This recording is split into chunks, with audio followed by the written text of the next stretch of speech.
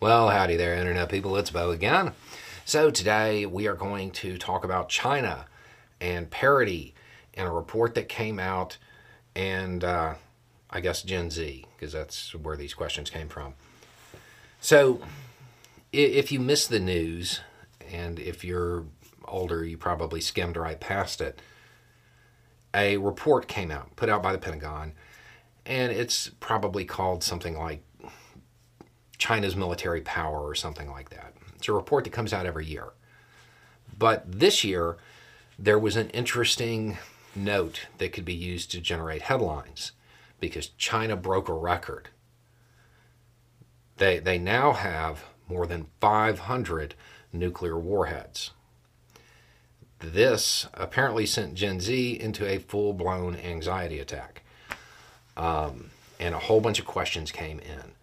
Is it going to trigger an arms race? Is one. Will the United States be able to keep up? Is another. It's all stuff like this. It will not trigger an arms race. The United States, as far as the U.S. being able to keep up. Let's do it this way. Take the 500 that they now have.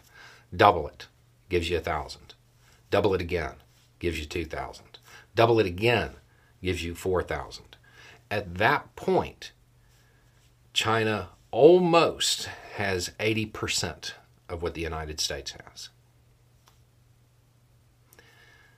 The United States has 5,244-ish nuclear warheads. There's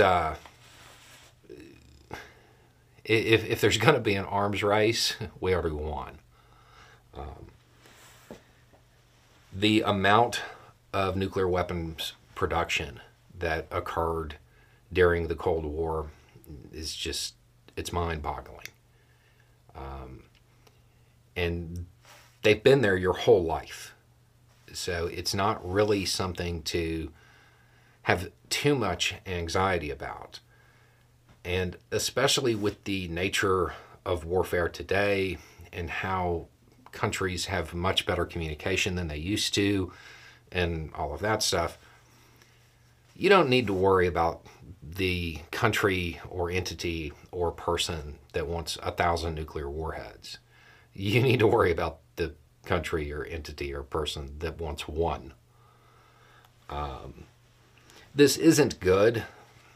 Yeah, I mean, don't get me wrong. This isn't good, but it's also not something to.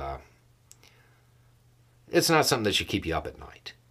It's they will seek parity, and what's eventually going to happen is they will start building, and they'll build more and more, and eventually something will happen, and there will be tensions.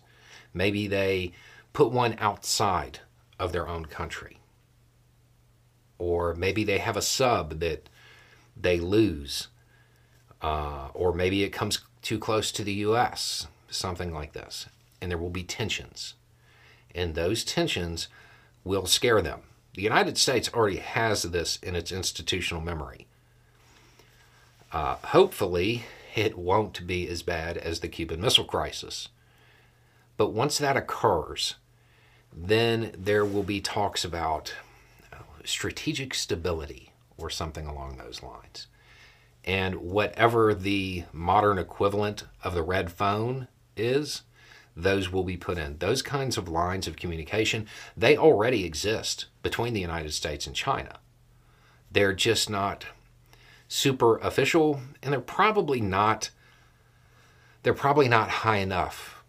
They're probably not at a high enough level as they should be. But that will change. The risk today is the same as it was yesterday. It isn't good. We should have less nuclear warheads in the world. But that's not likely right now. We are in a near-peer contest. So there will be a lot more reports about Chinese military power growing. It isn't something to get you too worried. Anytime major powers start beefing up their military, it's unnerving.